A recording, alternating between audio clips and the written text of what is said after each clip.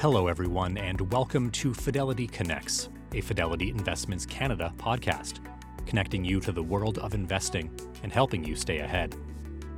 Denise Chisholm, Director of Quantitative Market Strategy, joins us again to share her unique insights and perspectives on the sectors to watch in U.S. and global markets right now.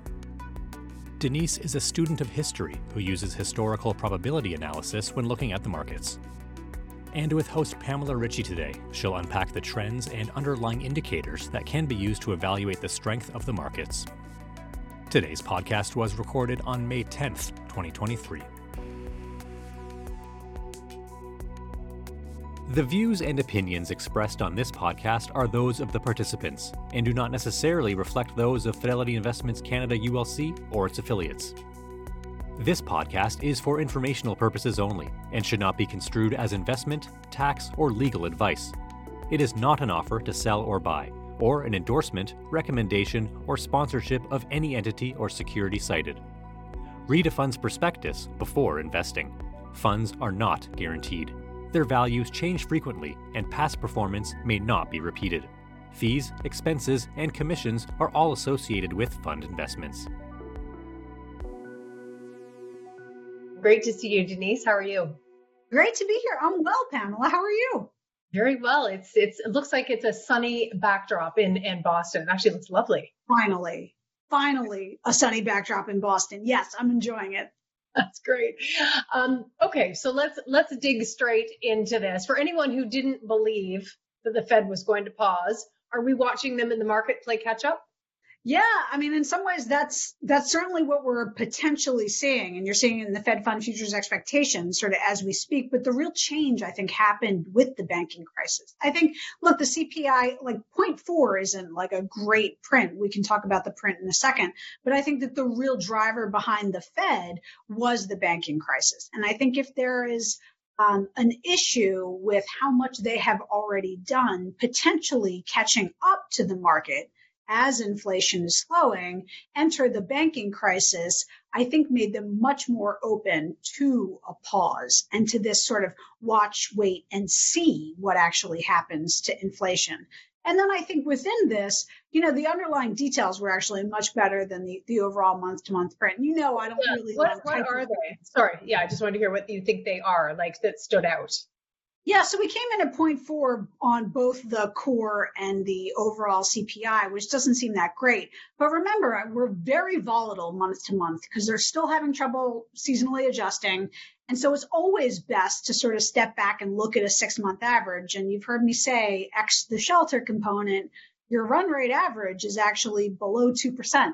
Still below 2% on the prior 6 months. We bounce back and forth month to month, but generally speaking, that trend has been the same. I think there were two sort of exogenous factors, the spike in gas prices that we saw that's now been reversed, and a little spike in terms of used car prices, which is also likely to be reversed in the leading indicators.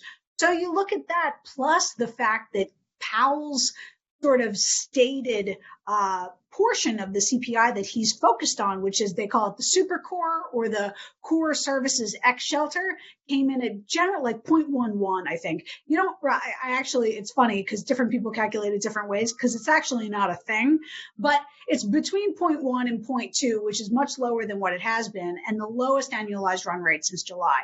So all of that plus the banking crisis has really now cemented this potential for a pause.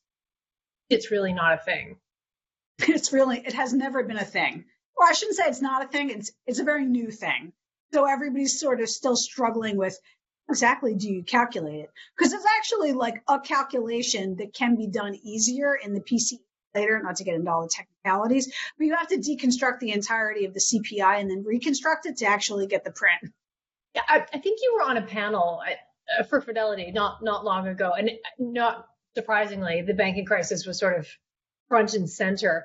What did you think, either surprising messages that came out of that or questions particularly? Because it was interesting, what's on people's mind. People are writing in right now telling us what's on their minds. But what did you learn in that panel recently? Yes, it was a great panel discussion. I actually did a jointly with Matt Reed, our banking analyst, and it was with our top 250 custody clients down in Florida. And it was a great conference, and there were a lot of great questions, and it was pretty small.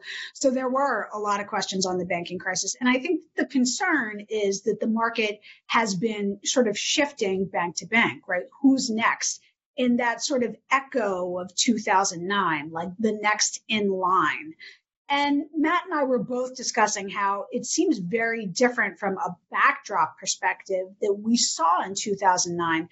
For me, when I look at the data, for him, when he looked at sort of the bottom-up P&L and liquidity issues at the banks that are very dissimilar. But for me, when I look at the data, it's really credit has stayed fairly muted, even despite the fact that First Republic obviously then, got taken out that weekend prior by JP Morgan. So you're seeing credit reaction. Credit should and has reacted in the past, has reacted to that canary in the coal mine. We're still seeing it fairly muted in the market, which is overall a really good sign. I think the second concern we got a lot, which was a question on bank lending standards. And the narrative is really simple, and it's pretty easy to do, and you can throw a lot of charts up on it. And I didn't do any of this, but the narrative could easily go, well, banks have tightened lending standards so much so that the economy is going to slow and shift us into a recession, and we haven't seen a recession yet, and that will likely provide more downside for stocks. We've sort of talked about that. Yeah. What they point to from a data perspective is the SLOOS survey, right? So the percentage of banks that are tightening credit conditions on whatever it is that you're looking at. There's actually a longer survey within that survey that's the bank willingness to lend data. The other SLOOS parts only go back to the 90s. This one goes back to 1962. It's quarterly data. We were already in the bottom decile before the crisis actually hit. So that's an interesting data point, because you would think that, well, that's got to be a bad signal for stocks, right? If it must be a leading indicator. But it actually turns out that it's much more of a coincident indicator. And more importantly, as it relates to the stock market, from that bottom decile level over the next year, the stock market tends to return on average 8%, which is exactly the same as if banks were really loose in lending in their top quartile position, 8%. Now, look, the ranges are wide, but it sort of shows you what I mean. It's not the leading indicator that everybody really expects, wants, or thinks it will be. And I do think that there's additional signal in it, because if you say, well, the range is wide, can you tease out any sort of lesson from it? You can. Looks exactly like payrolls to me. So within that bottom decile, so we only have 10% of those data points, you'll see that there's a clear relationship between how much stocks already went down to how much then they can go up in the future. So if they have already gone down, we've gone down, 10% over the course of the last year, that increases your odds of actually stocks going up despite the fact that lending standards are tight. Come back to that. That's absolutely fascinating. Just come back to the payrolls piece there, because we obviously saw Friday, which was strong. Yeah, and I think that sort of showed you like the inherent market bets too, because it was like, let's say strong and in line, but there was actually a really good market reaction. I think that shows you just how many people are betting on sort of a wipeout payroll number and a potentially sudden stop recession. And right now, I just don't see that in the cards. Doesn't mean that it can't happen, but right now the data isn't lining up to sort of increase your odds to that. But the interesting thing is if payrolls continue to slow over time, that's very similar to bank lending standards in the sense that it's either coincident or lagging. That's actually more lagging. I would say that bank lending standards are pretty coincident and payrolls tend to be lagging. So if you knew that they were actually going to contract over the course of the next year, you'd be like, well, that's got to be bad for stocks. It's not really. It's 50-50 odds for stocks. And again, within that deceleration, what do you see? You are more likely to go up in the future if you have already gone down in the past. And these are all just weird mathematical quirks to tell you what you already know, which is that peak to trough contraction last year we saw in the S&P of almost 30% and even more in the NASDAQ, and some individual stocks down 60 to 70%, covered a lot of ground in terms of the bad news that the market can discount. And that might even include a banking crisis. Wow. And the other piece, I mean, just to sort of throw all these other things, get your thoughts on it. Yeah. The earnings story. I mean, the margins are fine.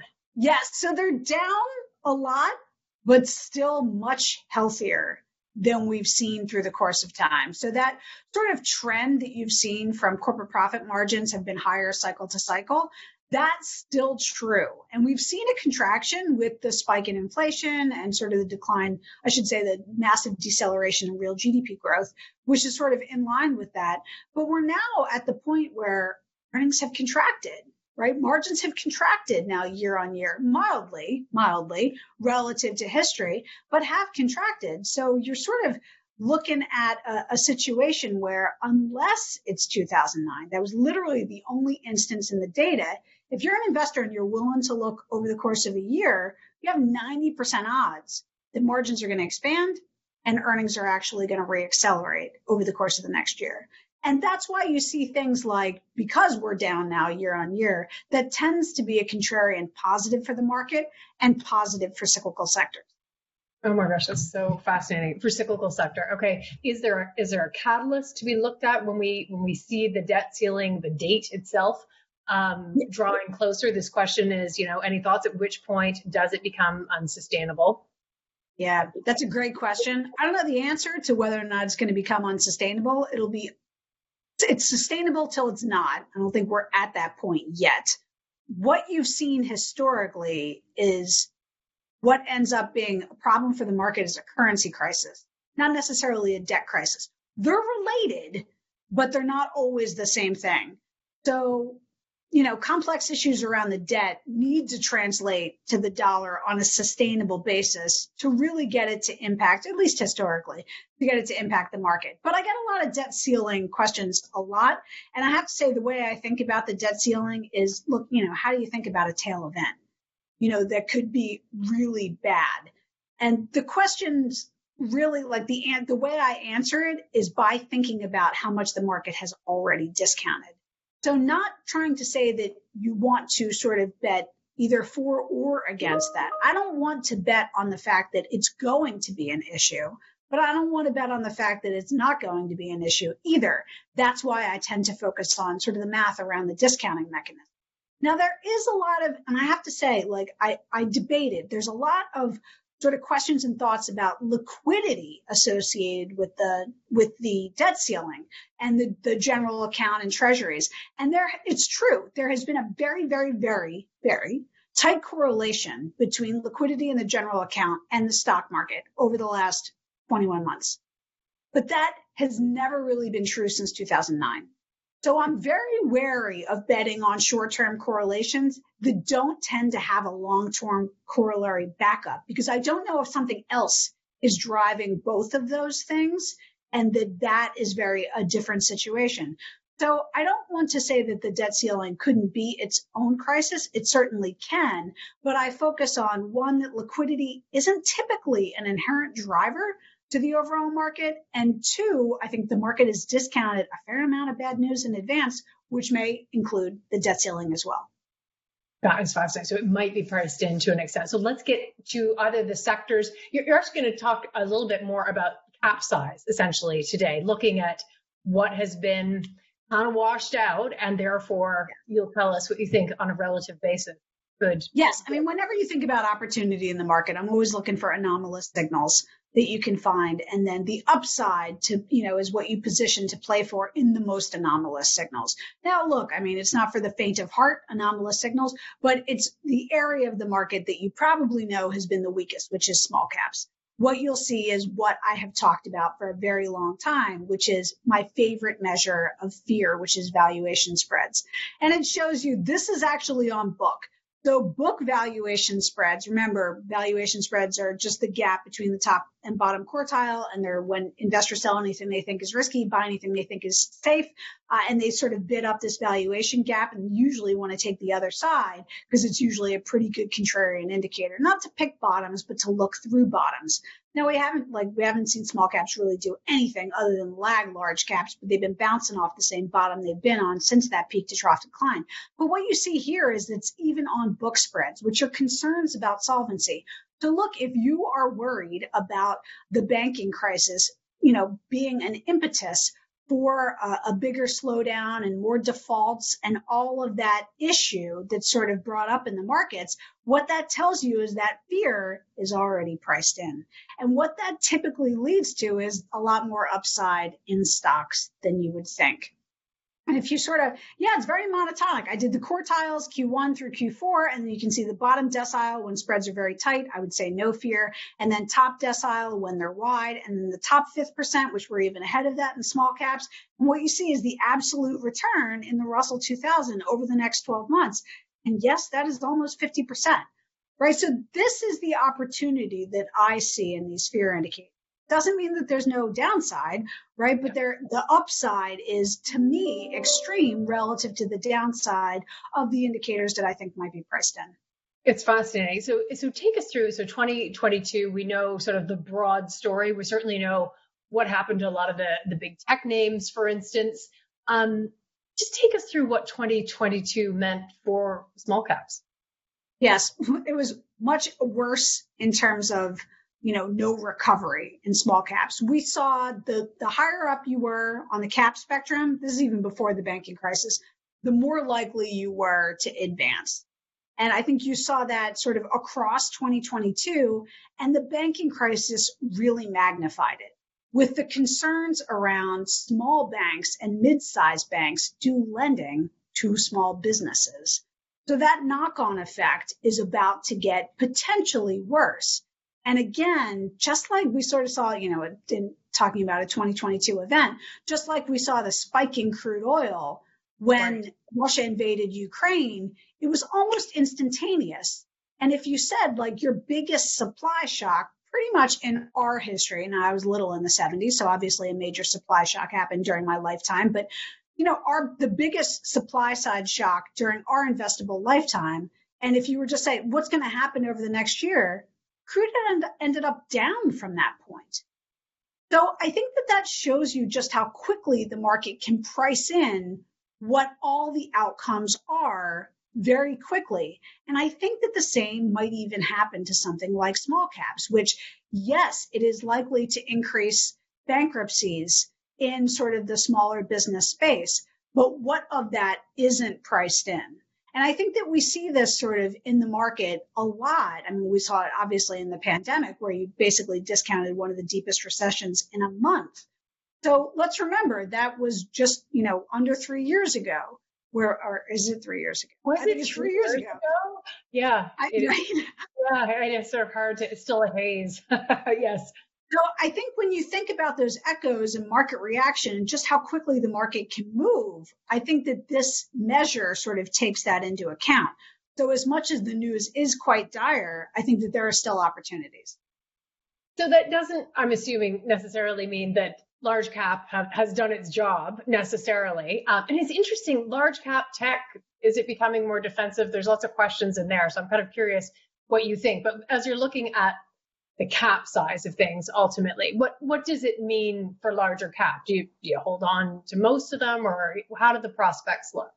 Yes, I would say I don't think that you should necessarily sell your large caps to go into small caps, but I would say if you own small caps, and I own small caps, don't sell them here, right? There's still an opportunity. So when you think back through like how I talk through the market is, okay, this hasn't worked in line with the signals because they've derated relative to large caps. Is that an opportunity, or is that the market telling me something? To me, I still think it's an opportunity, but it doesn't mean that there aren't other opportunities in the market. And I think technology is a palpable one, leadership, and that's up and down the cap spectrum now. And I think that that's a very different setup in 2023 than we saw in 2022, where really, I mean, technology is, depending on how you calculate it for GICs, is, 20% of the S&P 500. So when you think about market leadership, you don't want that moving against you. And now it's actually moving for you in 2023. I call it a recovery play. And the reason I call it a recovery play is because you've already seen the margin contraction. You've already seen the earnings growth contraction. There are some indicators that earnings growth in technology stocks is actually bottoming. And with that, you line it up in history. And unless you think it's different this time, you get really strong odds of a rebound play. If you want to play that defense as well, maybe. I think that it might rhyme. It certainly was defensive during the pandemic, but I think that part of its defensive qualities were really captured in the fact that earnings growth was strong. So I think that ultimately earnings growth is what you want to think about. And oftentimes, especially in cyclical sectors like technology and consumer discretionary, bad earnings growth is when you want to be looking And good earnings growth is when you want to be selling, which is ironic because they're cyclicals. Yeah, that's so fascinating. I mean, we used to speak with you about different types of sectors. I mean, are the sectors changing? That kind of, it's a slightly philosophical question. This, is big tech defense? What do you want to call it? But are they shifting? Yes. I mean, in some ways, you can see it in the GICS changes every time they change it. They're moving Visa and MasterCard moved from which they went from technology to financials, right? Which is a big GIC change. So yes, I mean, I think that they're evolving and they will always evolve. I mean, in some ways, when we think about thematic investing or really the sectors of the next decade, like what should we think about as investors? How should we group stocks together? Where do Visa and MasterCard belong? Are they technology or are they financials? And in some ways, you can always sort of, as a quant, you can always go back and say, well, what do they look like in terms of performance? Because at the end of the day, we care more about performance than necessarily business model. So you can start to group stocks by sort of performance as opposed to business models. So there are a bunch of different ways that you can bucket stocks. So yes, I think that, technology specifically, to get really philosophical, is pervasive now across the GIC sectors. So I think, which technology would you like to think about? Now, look, I mean, the way I use historical data is to look at that 2-digit GIC, however, the S&P classifies it, and then look at that relative valuation data. But you can do that for sectors, factors, themes, et cetera. You can even do it for fixed income. So historical data is historical data, but I think your point is correct. And I think that that's one of the reasons why the margins are likely evolving in a positive trend, because technology has pervaded the S&P 500. When you look historically as either sectors changed or shifted or evolved, do you get sort of into the subsectors of the biggest, within technology, there's piles of subsectors. Does that become something that grows in terms of terminology? Yes, and it probably should. I mean, I think that it's easier to cut up sectors to get more specific exposure. So again, when you think about, you're dividing up the S&P 500 into 10 GIC sectors, there's not a lot of diffusion in those 10 GIC sectors. I know this because I actually managed, internally a sector rotation pilot. You can get sort of 10 times bang for your buck in terms of diffusion and alpha by buying individual stocks as opposed to buying a sector. So that's why, it always depends on what you as an investor want to do and how potent you want to make that. So do you want something that's got a very diverse, broad view that can go up, but it also won't go down that much? That's a 2-digit GIC sector level. If you want something that packs a little bit more punch, then you're down to the industry level.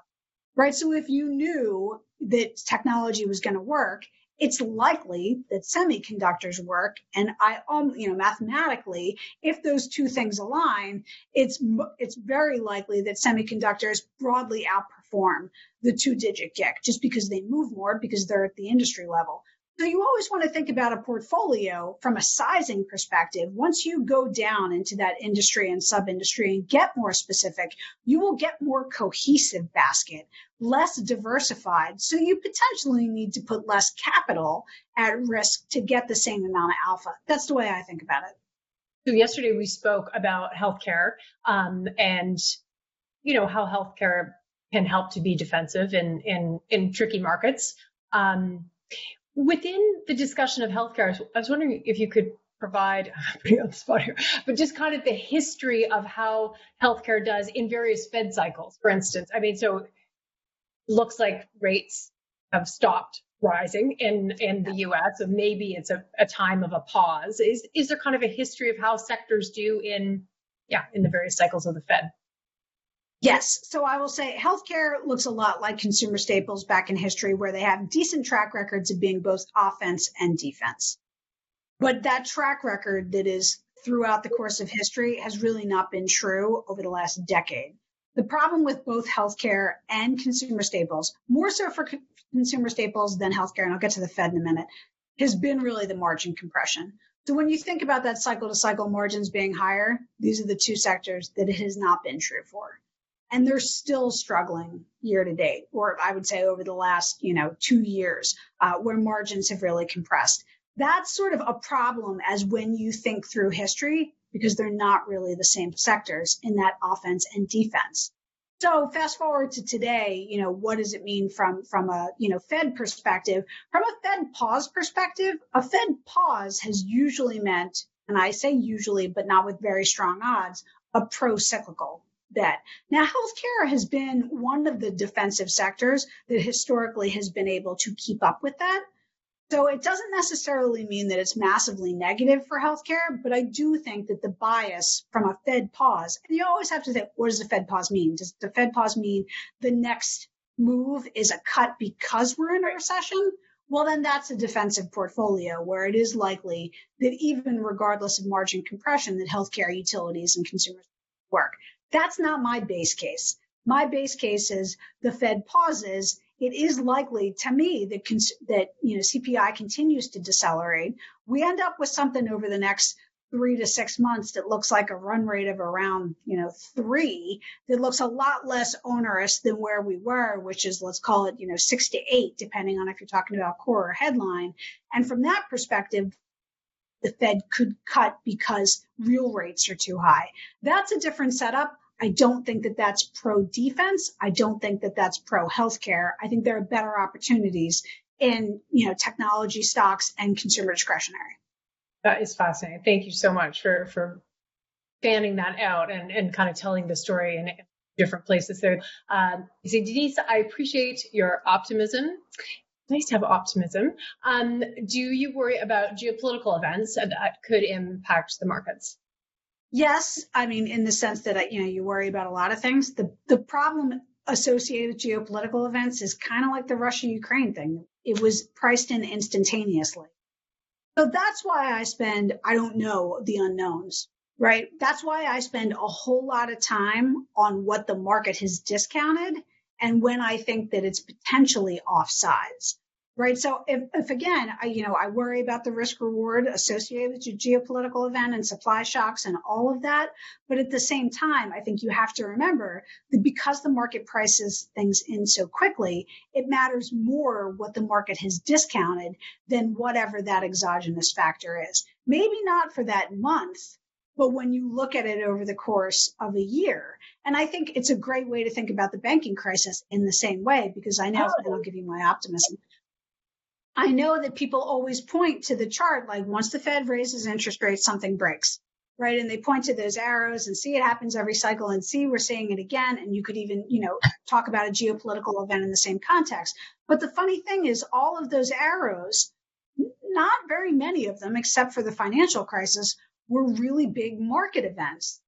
So you could be right on something that happens, but you really have to be open-minded on the market outcome. I actually did a talk for AAII for the pitfalls associated with using data to invest. And my first lesson was don't assume that you know the market outcome, because we have so many of these issues, and crude oil is one of them, invading Ukraine. But the other was even, back to Volcker raising interest rates in 1979 in that testing speech. And, we had a Fed coming great guns for inflation. Inflation was way more entrenched and was much more of a problem. And what did stocks do? Went up 25%. And for those of you who thinks that, stocks can't go up through a recession, I will say this data point. Everybody remembers your recessions in 1970, 1975, 1980, and 1982. The low that we actually saw between 1975 and 1985, 1978. So the low seen in the 1980 recession was higher than the low seen in 1980 recession. And the low in 1980, which was deeper recession than low in 1982, which was deeper than the recession seen in 1980, was higher than the low in 1980. So you actually made money through two back-to-back recessions, one quite deep if you bought in 78 and closed your eyes. Amazing. So I wonder what we can look through here. Fantastic to get your thoughts on small caps. Denise Chisholm, thank you for joining us on Fidelity Connects. Really appreciate all of the different perspectives that you bring to us based on all of the data. Always great to be here, Pamela. Thanks for listening to the Fidelity Connects podcast. If you haven't done so already, please subscribe to Fidelity Connects on your podcast platform of choice. And if you like what you're hearing, leave a review or a 5-star rating. Fidelity mutual funds and ETFs are available by working with a financial advisor or through an online brokerage account. Visit fidelity.ca/howtobuy for more information. And while visiting fidelity.ca, you can also find information on future live webcasts. And don't forget to follow Fidelity Canada on Twitter and LinkedIn. Thanks again. See you next time.